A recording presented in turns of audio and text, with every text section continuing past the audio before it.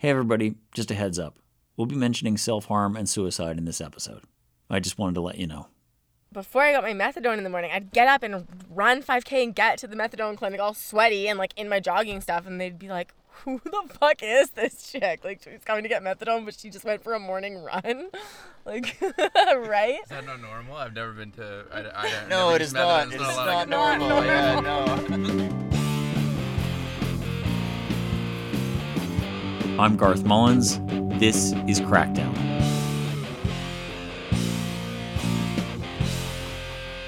Episode 13, Somebody Else's Problem.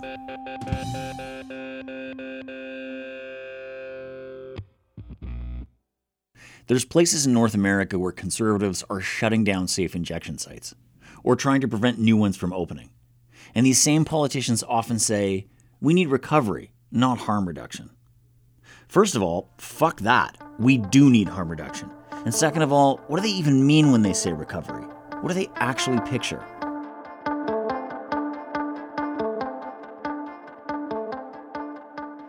I've sometimes thought of recovery like another planet, a kind of dope fiend's dream. I imagine there's a place with clean sheets and clean food, and I'd go there and be born again clean too. But in reality, it's not like that.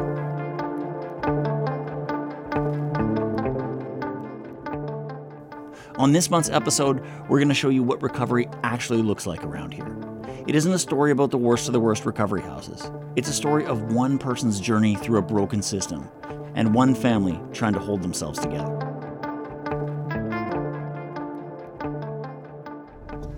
We're pretty close. Keep going? Yeah. We're driving through Chilliwack with Tanis Rose. I met Tanis at a drug user meeting last year. I told her Crackdown wanted to do an episode about recovery, and she said she had a hell of a story to tell us. And if we wanted to hear it, we should probably talk to her family as well. Right here. Yeah. This is your house? This is my parents' house, my Tell us what family's we're property. So we're going up a little driveway, steep, and there's a little cow pasture on the right. The house right in front of us is my grandparents' carriage home. And then our house is up here to the right. So you can park. Oh, there's Roger on the tractor. You can park in behind my mom's truck there, the Tundra. Okay. Tanis' family owns these two houses, as well as the acreage they sit on. There's frogs, mountains, and at night the stars shine a lot brighter than they do in the city. It's a decent 2-hour hike to the nearest bus stop. As we park the car, Tanis tells us she hasn't been back for a couple months. Okay, no, please sit back. Hi. Hiya. Hi. Welcome home. Nice to meet you. Nice to meet you too. Come on in. Leave Thank your shoes you. on. You sure? Yeah. Okay. Yep. Okay, thanks. It's like slating in the movies, you know, where they go... Should we get everyone to just introduce themselves for the tape, Sam? Do you think that's a good way to start? Yes. Okay. My name is Jill. I'm the mom in this story. And I'm Roger. I have been Tanis' stepfather for 15 years. And we've had you introduce yourself already. Yes, I'm probably. Tanis. I'm kind of the star of the show. No. Tanis has probably told you she has 3 stepsisters and a sister. So at one point we had 5 teenage girls in the house. So things were a little crazy. So she played a lot of sports. She was active and popular. So would you go cheer? Absolutely. So it's a Saturday morning. You're like putting sandwiches in a Yes, cooler? sandwiches in the cooler, coffee in the thermos, dog in the back seat. You get to Richmond, you unload the thermos of coffee in your lawn chair, you plant yourself on the sidelines and you watch. What are you seeing? I'm seeing Tanis out running around. She was athletic. She was an achiever, but she was a fireball out there too. She made things happen, and she had a bit of a short temper. What is that? You were just making a face there, Tanis. What does that face mean? I got in trouble in a lot of sports, like especially coming up to when I started partying. I got kicked out of my soccer league in grade 10. And we figured, well, you know, they are all going to try smoking pot, or they're all going to go to the grad parties or whatever, and didn't really have any idea where we were headed.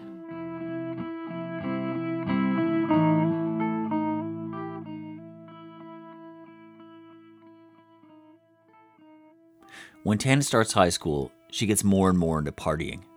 She says she meets a new group of friends, and they like to set bonfires and get drunk at bush parties. Do you remember how the relationship with your mom kind of changed around that time? Definitely. I think I started to scare the shit out of her, right? Because I would, I don't know. I got a little punk with my clothes.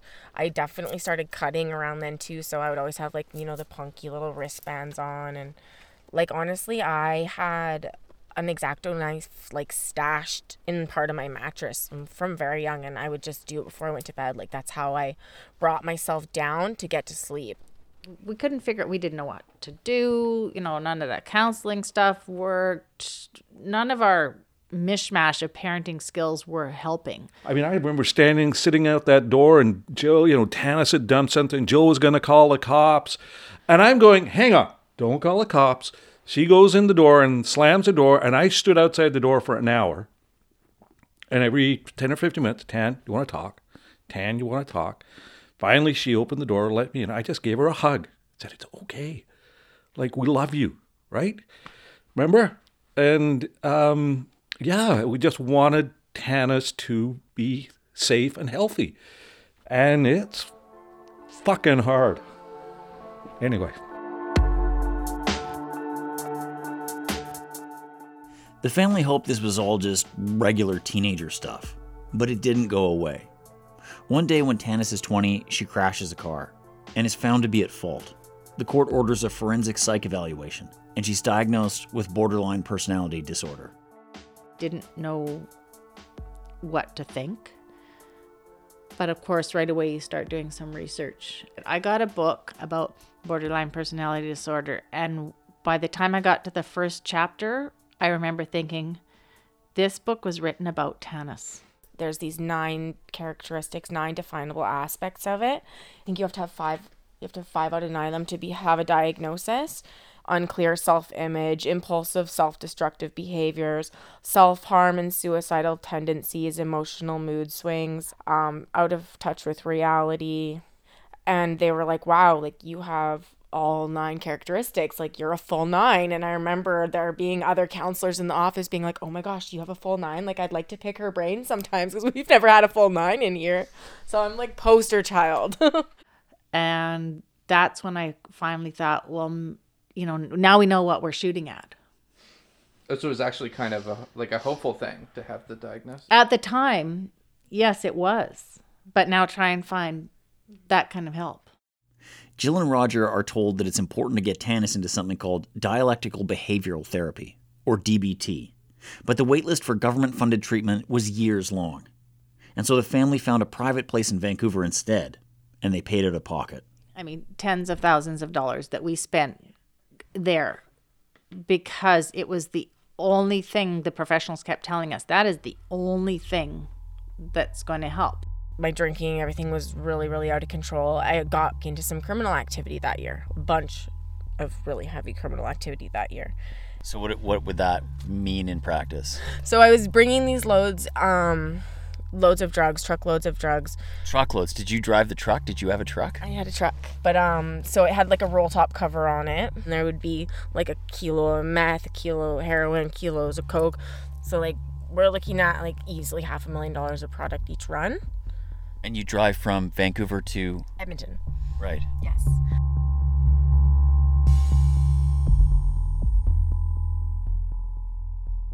Tanis gets away with this for a while, until she's busted.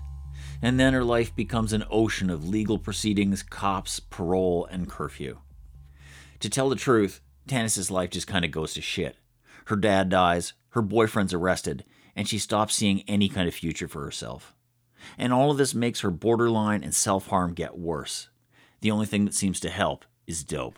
I don't know. I could say that it was a mood stabilizer, and it was a mood stabilizer while I had it, and then when it was gone, it made everything 10 times worse. We got some people on the editorial board who just straight up say heroin saved their life. Like they would have actually gone through with it, if not. I would have been dead, for sure. So is that something that you guys all think that drug use was self-medicating for mental illness stuff? Absolutely. Yeah. 100%. Yeah. I remember Roger and I were at a funeral in Vancouver for one of his university buddies. And we were leaving to come home. She needed help. Mom, I need help. I can't do this anymore. I need help. And she had a plan. What was the plan? I wanted to get off. Like, I had only been using heroin, fentanyl for a few months. Yeah, and then all hell broke loose. I was soaking through 3 layers of bedding within half an hour. She was calling for help. She was shaking. She couldn't get up to get into the bathroom by herself. And then finally I was like so sick of being on that bed that I was curled up in a ball on the ground, and she was spoon feeding me chicken noodle soup. Yeah. I actually, at one point, I was just like, that's it. Like, I have to call 911. And she just said, like, you can't, because she was on probation. I'll go to jail. So I had to decide, like, okay, at what point do I call 911? Or that was hellish. It was way beyond our ability. We were exhausted. Like, we've literally felt like prisoners a lot of the time. The last time we kicked her out of the house, we said, never, never, never again is she coming back to live in this house.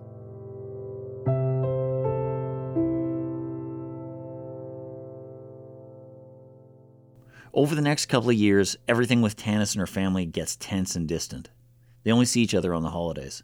But Jill still worries, and so she texts a lot. Then on Canada Day 2018, the family goes off to celebrate Tanis's grandma's birthday. Tanis can't come because it would violate her court-ordered curfew. I was using fentanyl at this point, right? Street fentanyl. It could have had absolutely anything in it for all we know, right? It was a funny color now that I like recollect back to it. Like, it was like this weird turquoise color or something. And so that night when I got home, you know, I had my shower and I was laying in bed, and my paranoia went through the roof. I could not sleep. I tried another hoot. I could not sleep. It got worse. I tried another hoot. She wasn't picking up the phone. My gut was just telling me something feels really wrong about this. And so Jill drives to Tanis's apartment in Abbotsford. She brings along her stepmom, Sue. And when they open Tanis's door, Jill gets a sinking feeling. Oh, I still remember going in, and the bathroom door was locked, but the water was running. No response. So the landlord had to go and get some tools to open the door, and that was the longest 5 minutes of my life.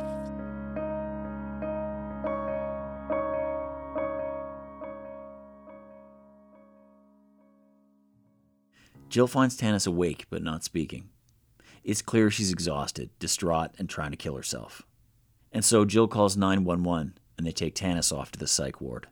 So then they put me in like a concrete cell. And it's just like a white concrete cell, like with a camera, like a jail cell, and just a shitty little mattress on the floor. It was just awful. Like, they took my clothes away, they take the blanket away. What do you got on? Like, you got nothing on. Yeah, you're naked. They did finally, after like hours and hours of me like fighting with myself, they came in, and I remember it specifically because it's like a trauma dream for me still, and it was like 4 fully grown men in their white suits to like hold me down and do like the Haldol injection in your butt. It's like me screaming and writhing and having them just like, right, inject you with some weird fucking, yeah, no. And what happened next after they did that? I finally was out.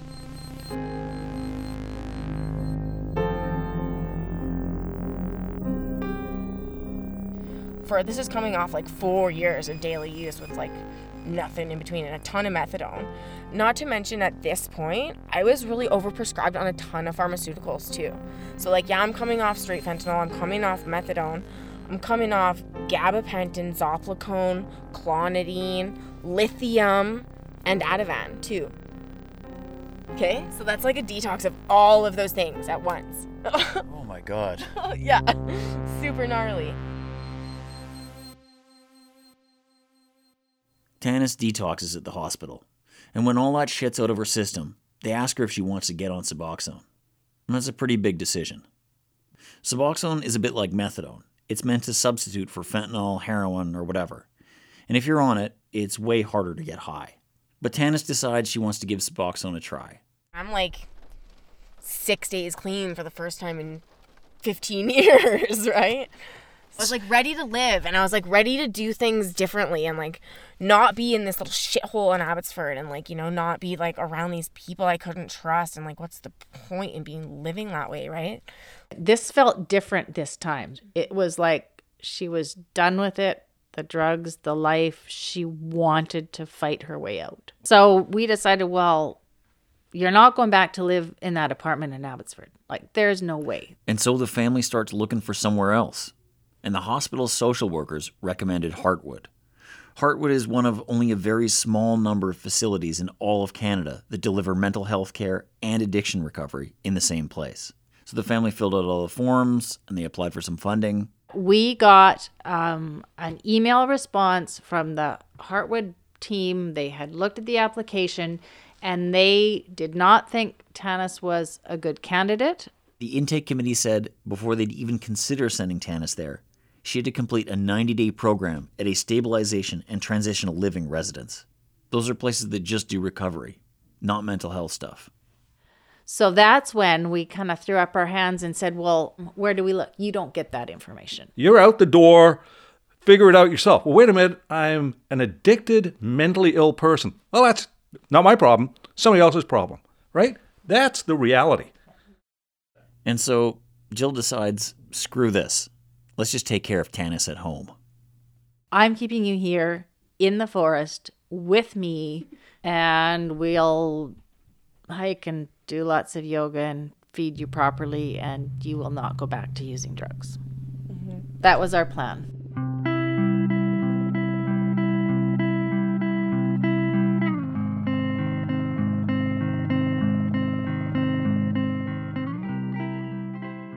There was lots of work to do around the house that summer. Tanis' grandma had just had a hip replacement, and she needed help with physiotherapy.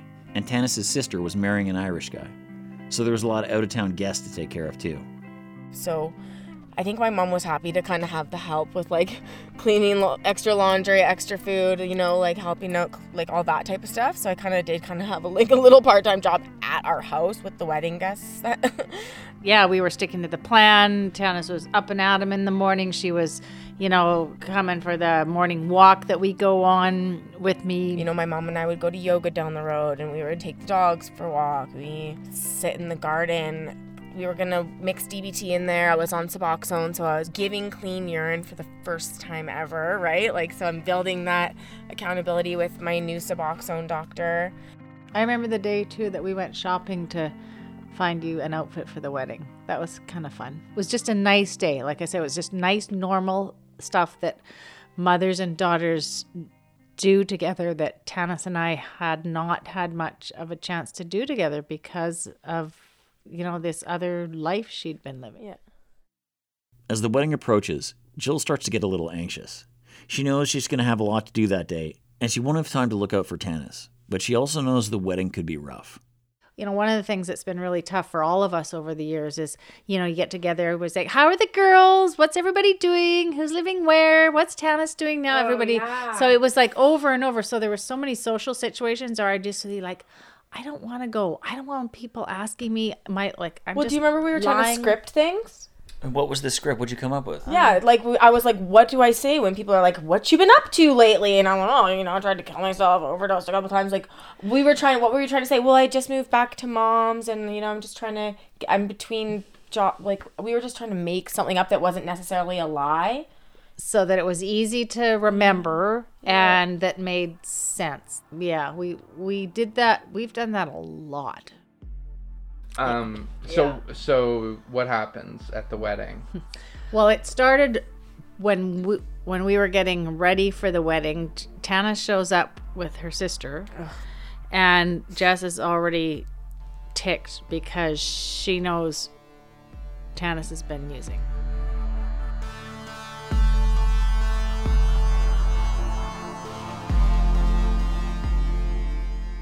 Tanis spends a lot of the wedding in a hotel room smoking down. She misses dinner entirely, and she knows that looks pretty dodgy.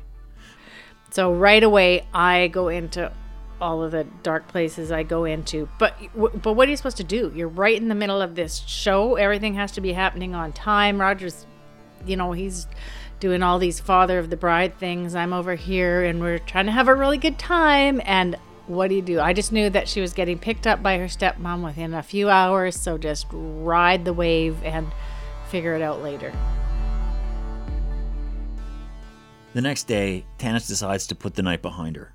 She goes back to waking up early for the morning walks, doing her grandma's physio, and taking Suboxone. And all of this just leaves Jill confused. She starts to think, maybe Tanis didn't even use at the wedding. Maybe it was one of the borderline reactions to maybe somebody said something to her. Maybe it was just the stress of being in the crowd. Maybe somebody had asked her something she didn't know how to answer. Maybe it was just overwhelming. Maybe I had the mom blinders on or whatever it was. But other people probably saw things that I didn't see. Like, I'm sneaky as fuck. Like, my mom could go in for a Starbucks and I could be meeting someone for dope and, like, be back in the truck before her when she gets her coffee, So that was, every few weeks I would maybe do that on a Tuesday and use Tuesday, Wednesday. Usually my Wednesday when I would come into Vancouver here, I'd have the day going to DBT, getting therapy, but I had the day to myself downtown. So I'd, have my dope. I'd still go to the gym and shit. Like, I'm such a fucking weird drug addict. I'd be, like, going on the fucking stair climber in the sauna and shit, but I'm, like, high.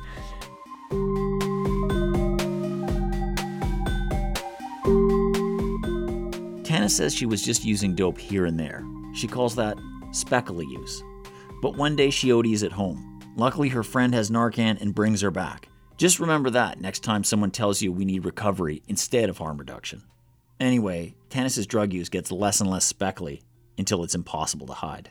That January, February, March period was a blur, and I kept thinking, wait, we're gonna get back on the horse. We got to get back on the horse. And we were just like, oh, we don't even know what we're doing here anymore. And it was time to find your own place to live. Family is, like, at the core of my values, and, like, at this point it's like my mom doesn't want anything to do with me. She's sick of me. Like, we're getting in fights. Like, she's throwing shit. Like, she fucking pulled something off my wall one day and, like, tossed it. Like, and I'd never seen her, like, so aggressive before. Like, she's getting at the end of her rope.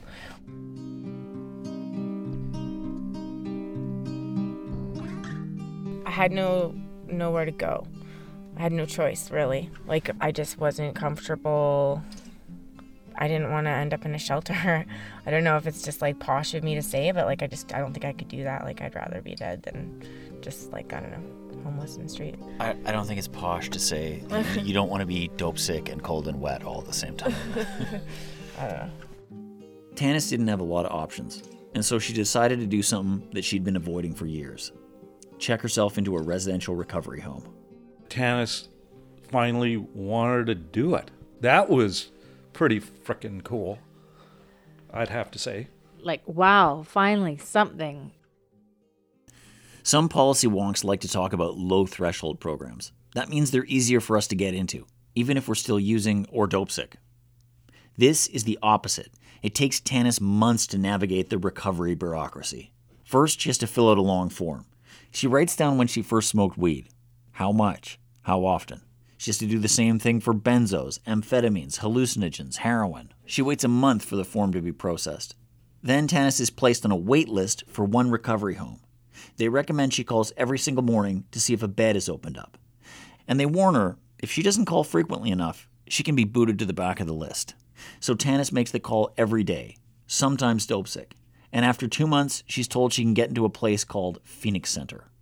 I remember driving there that morning just feeling like, it was new territory. How is this going to go? We're going to Central Surrey. We didn't know what the place was even going to look like. And we got there and we're like, thank God. It's, like, actually a really nice facility, right? And when you got to Phoenix, did you say goodbye, have a little hug, like have a little cry? What happened? All of the above. Mm-hmm. There's an office where she had to check in her phone, and then the gal said, well, you don't need to hang around here. I was like, oh, okay. And I drove away, and it was... What did the drive feel like? It felt, I was just anxious, apprehensive, like, is she going to stay? Is she going to blow out the door? I had no idea how it was going to go.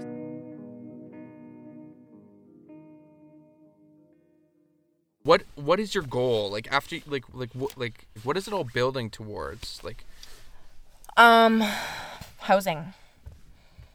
Yeah. Independence. one of the things Not living with my mom and being financially dependent on my mom. Tanis is in what's called a stabilization bed. This is just a holding place until she can get into Phase 1. Phase 1 houses tend to run 90-day programs. It's a place where you're sent when you're freshly detoxed. If Tanis can graduate from Phase 1, she can do another 90-day program. This is Phase 2. Eventually, Tanis is told, this will lead to some kind of housing. It'll be worth it. At Phoenix, you kind of like get your own little bachelor suite, and it's in like a new condo building. It's actually like really nice, and there's cameras, and it's like pretty good security, and everything's kind of right there. It seems like a big part of what Phoenix does is just keep everybody busy. But this works for Tanis. She's the kind of person who likes to hit the stair climber while she's high. And I was working my little butt off, like I really was. I'd never missed a minute of structure. I'm in group, I'm at group on time, I'm doing my chores on time, and like going to the gym and going to all the yoga. And like if you had to go to 5 meetings a day or a week, I was at 7 meetings a week, just like immersing myself really.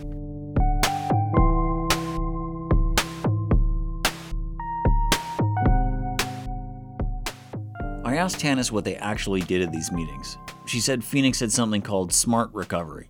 It's based on cognitive behavioral therapy. And they also have a Buddhist recovery program called Refuge.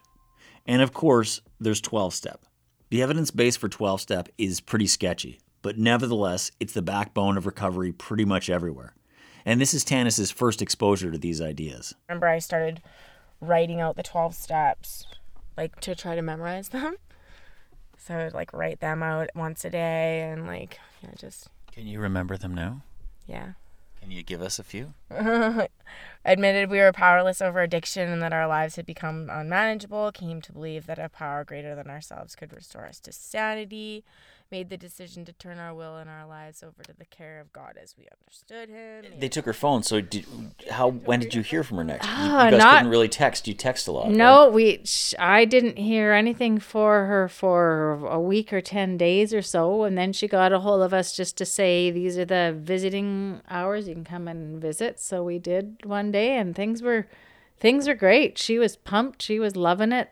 She was on. Were you guys able to relax now? You kind of got some time off from this extremely stressful parenting situation. Yeah. You know what? That is absolutely true. You know, we kind of got to a point where, well, we can't go away on holiday together. Somebody's got to be here. But now that Tanis seemed safe and sound at Phoenix, Jill and Roger tell her they're thinking of getting away for a bit, for a road trip through the Kootenays. She says, "Don't be stupid. Go. Like I'm good." Like I was like really fresh, right? Like this is my first time ever in a treatment center, ever living on like a floor with the girls, and like all the girls were pretty fresh too. And I think I described my time at Phoenix as I was still claws out, like very claws out. Yeah, this one girl, we did not get along like from the start, and it was just like frustrating. And I think after one group, after one group I left. I like walked out of the group therapy room and I threw my Starbucks the whole length of the hallway, and one of the girls had just like stepped out of her room, so it kind of appeared like I'd thrown it at her, but she like stepped out after I threw it. And Did it hit her? No, it didn't hit her. The staff was kind of like, "Oh shit, did you do that? Like, let's clean it up," kind of thing, right?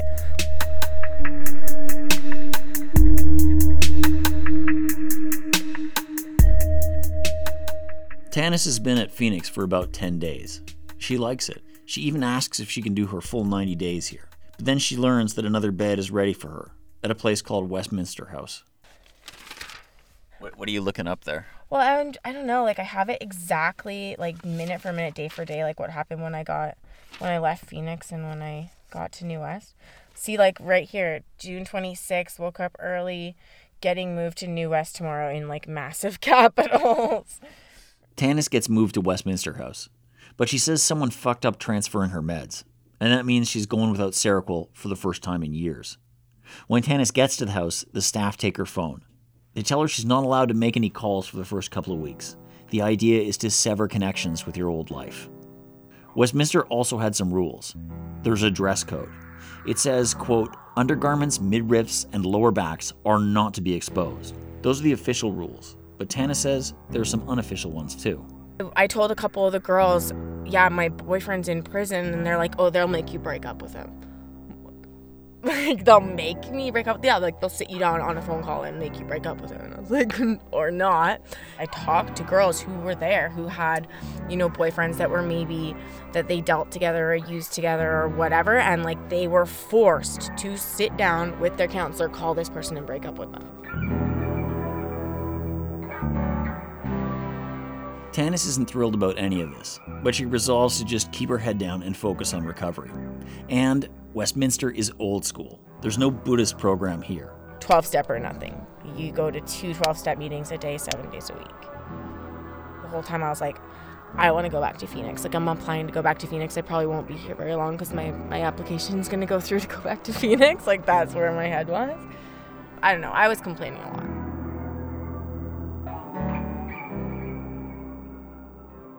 I think I was like trying to nap one afternoon. I get migraines, and where my bedroom was at Westminster House, it was like right by the laundry. So like the girls would come down and like blah, blah, blah, blah, blah. So I think like I had come out of my bedroom and I asked people to like politely, like, can you guys please be quiet, or like go outside, or like, I don't know, go upstairs. And like then I guess another group of girls had come down and I'd like gotten up and slammed my door. So the counselor had come in and been like, what was that about, kind of thing. Tanis can tell she's on thin ice, and she still doesn't have her Seroquel. That means a lot of anxiety and insomnia, but she does start to warm up to some of her roommates. They play volleyball down at the pier, and one day it was just too hot to follow the dress code. So I was wearing like little Lululemon shorts, and we were wearing our sports bras, I guess. And another thing too is in the summer I've got tattoos under my butt, so like if I wear shorts they show. So like I had to wear like long board shorts or like capri pants. Because you're not allowed to... my tattoos. I don't know. I think I just like stand out more if I have short shorts on. So there's tattoos. Are you allowed to not show tattoos? Well, you're allowed to show tattoos, but I don't think if they like show off your butt, then like, probably not. Right. And we got in trouble for like breaking dress code outside. Maybe it's the sports bra. Maybe it's the boyfriend in jail. Tanis isn't exactly sure. But she says the counselors told her, you seem to have a problem here. And they put her on what they call a male boundary exercise. The residents just call it a man ban. We've decided as a collective that we're going to put you on male boundary exercise for the foreseeable future. And they literally tell you, like, if someone tries to talk to you, to shield your eyes and walk the other direction. Like, not even if somebody says, hey, good morning, how's it going? Like, you're not even supposed to say, oh, I'm okay. Like, you do not talk to them. You do not make eye contact with them. Like, it's bizarre. So I feel like they should have had, like, those Handmaid's Tale things on, you know? The hat. That's what I felt like cowl, it should have been little, like. It's like, if you're going to do this, then put that on or something, because I felt rude a couple times, and I had guys, like, ask the other girls, like, is she mad at me? Like, what did I do? Or something like that, right? Because I, like, would, like, completely avoid them like the plague, or, like, yeah, just someone would put their hand out to shake my hand. Oh, hey, I think you're new, like, what's up? And I'd kind of turn around and walk the other direction. And it's like, because at this point I didn't want to get kicked out, right? But it's not easy to avoid guys. There's a men's house just down the road, and the women at Westminster sometimes go to meetings with them. One of the guys took a 30-day fob in the morning, and I remember hugging him and then, like, being like, oh shit, right? I kind of, like, felt eyes on the back of my neck or something like that, and was like, oh crap. And I think one of the other girls probably told on me.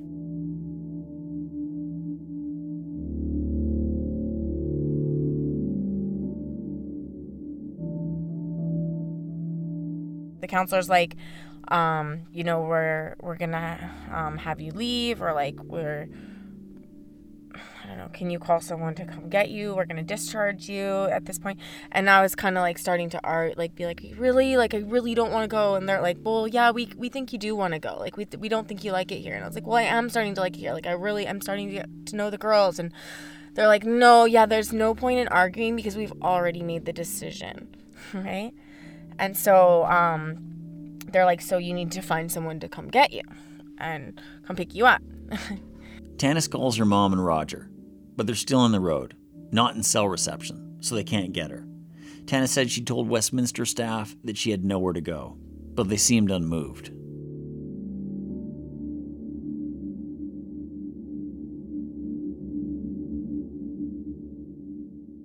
I didn't know what the fuck I was gonna do. I just kind of broke down, and then they pretty much like got me my suitcases and like got me to start packing.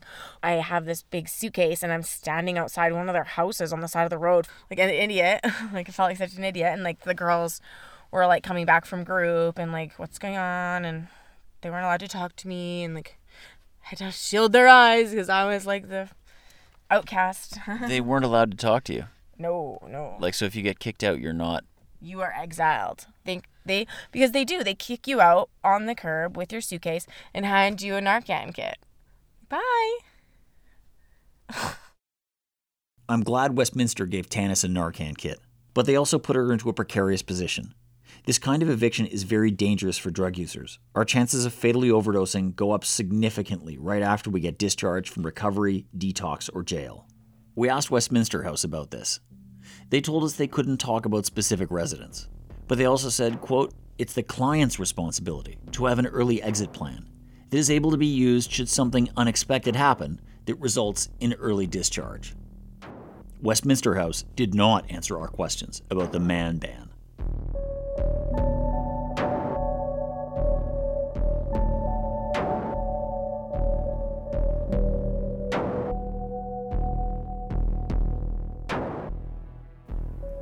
We looked into it, and the government does give recovery homes a lot of discretion about kicking people out. The government also lets these recovery homes run basically any kind of addiction program.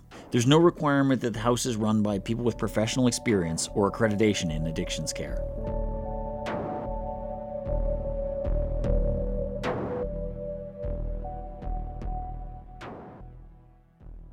Basically, like, the main problem I've encountered is like, you have an attitude problem. It's like, no shit, I have an attitude problem. I've been a criminal for the last 15 years and I've been on drugs. Like, yeah, I have an attitude problem. I'm 20 days clean. Like, what do you mean I have an attitude problem? Like, no shit. I honestly don't know that many people in the world that could follow all the rules that you've laid out anyway. Mm-hmm. Substance use or mental health issues aside, you know? Oh, yeah.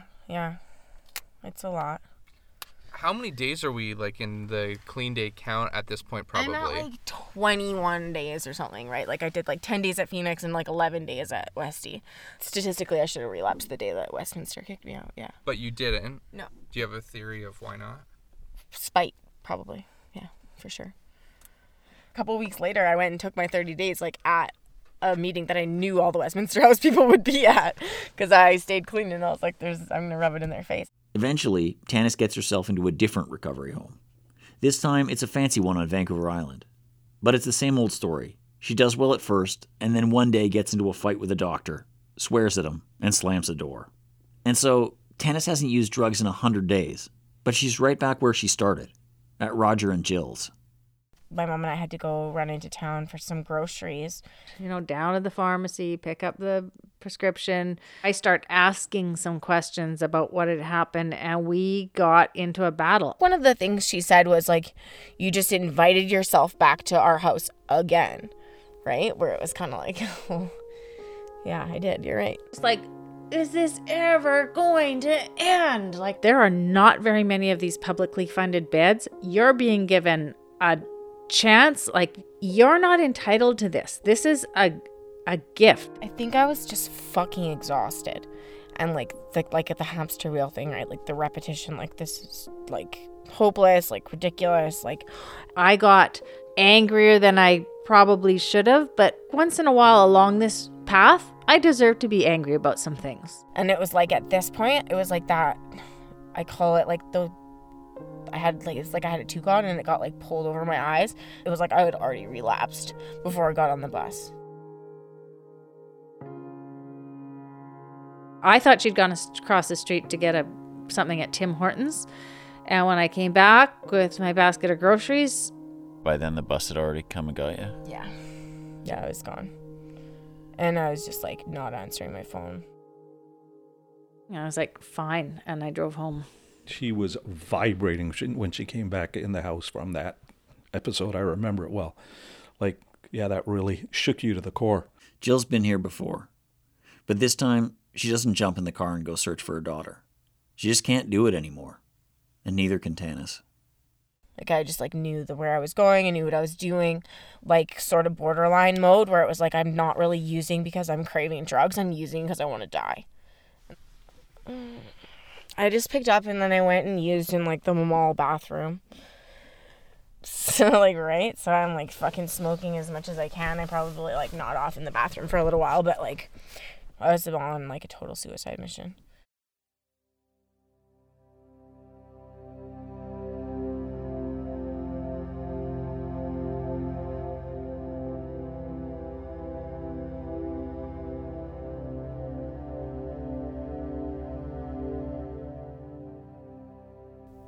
Tanis's story could have easily ended in that bathroom stall, but it didn't. She nods off for a while, and then she wakes up and heads back to Chilliwack. A lot of people in Tanis's life completely had to step away because it affected them to a point where they couldn't continue to deal with it. And I had people tell me I needed to step away, but I just couldn't. I just always believed. We had so many bright windows all along the way where I could see my daughter in there. It was like she was being held hostage, and I was not going to give up because I wasn't prepared to lose that person out of my life. I just couldn't. I just couldn't do it, and here we are. That's beautiful. You made everybody cry.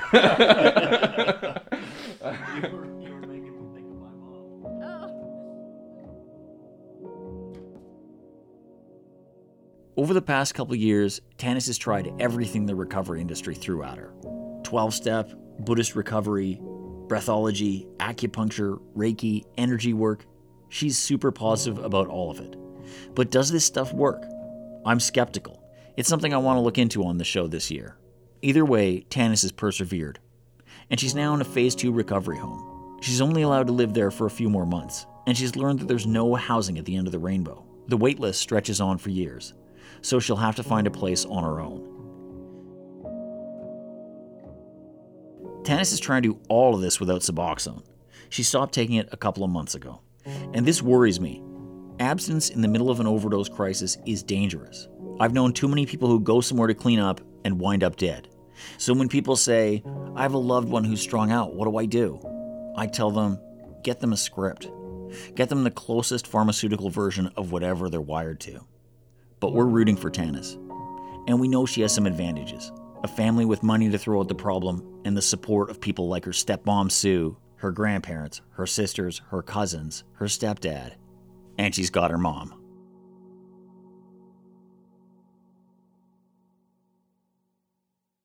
So 2 Saturdays ago, we spent the day together. We went downtown on the sea bus, and it's a beautiful sunny day. And we went to a meditation refuge Buddhist meeting together. We had a lot of really good, honest, open conversations about some of the shit that we've been through, and it was healing. I just felt like I was in a movie. It was like, wow, this is my real life now. Life is going to be good again. Here's one scenario that fucking terrifies me that I don't know if I could do and not use. So, like, with my dad's death was a huge, like, nosedive thing for me. And so I have 4 grandparents, like, very old, like, mid-80s. Like, so losing a family member again, that's where I don't fucking know.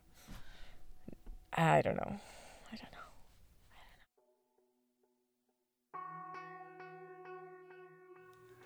I'm gobsmacked by Tanis's story.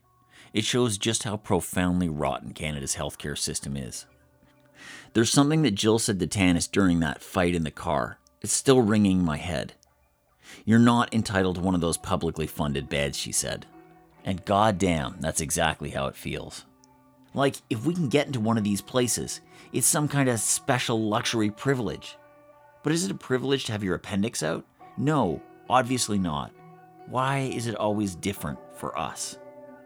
We live in a country where people pay out of pocket for mental health care. No money? Too bad for you. And we leave it to the private sector to decide what kind of recovery programs we're going to get.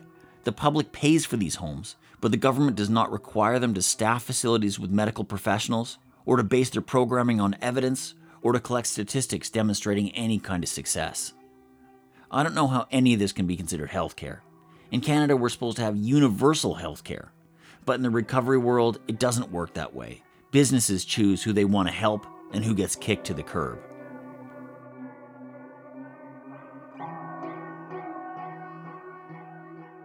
Any politician that does a photo op at a recovery place but refuses to build housing or opposes safe injection sites or won't provide mental health services, they use that photo op as a smokescreen, as a fig leaf to cover their real interests in defending a profitable industry, not a public service.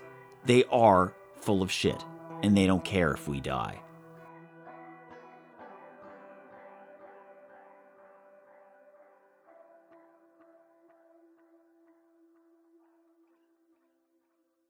In room tone.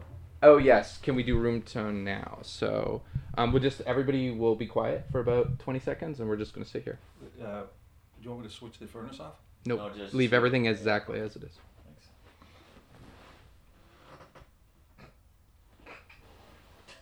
Thanks. All right. No time has gone off the clock. 0 seconds have gone off the clock. But let's kick Tanis out of the room. We're not doing 20-inch Crackdown is produced on the territories of the Musqueam, Squamish, and Tsleil-Waututh nations. You can support us at patreon.com/crackdownpod. This episode discussed suicide and self-harm. If you're struggling with thoughts of suicide or know someone who is, you can reach out for help at crisisservicescanada.ca.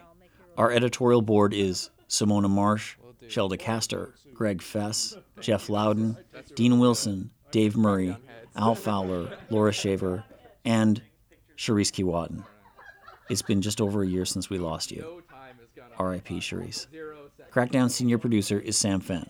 Our producers are Lisa Hale and Alexander Kim. This month we had production help from Alex DeBoer and Polly Legier. Our science advisor is Ryan McNeil, assistant professor and director of harm reduction research in the Yale School of Medicine. I'm Garth Mullins, host, writer, and executive producer. You can follow me on Twitter at Garth Mullins. Original score written and performed by Sam Fenn, James Ash, and me. Our theme song was written by me and Sam with accompaniment from Dave Jens and Ben Appenheimer. We make this podcast with funds from the Canadian Institutes of Health Research and the Social Sciences and Humanities Research Council of Canada, and from our Patreon supporters. Thank you. Follow us on Twitter at CrackdownPod. Our website is crackdownpod.com. New episodes drop on the last Wednesday of each month. Mostly. Be safe. Keep 6. Hello. Okay. Okay. Ready? Set. Tana, you ready? I don't think she's ready. Okay, Tanis is gonna leave. Alright, okay. I got lots. Good. Me too. Cool. You have been listening to a Sided Media production. CIDED. Find out more at sidedmedia.ca.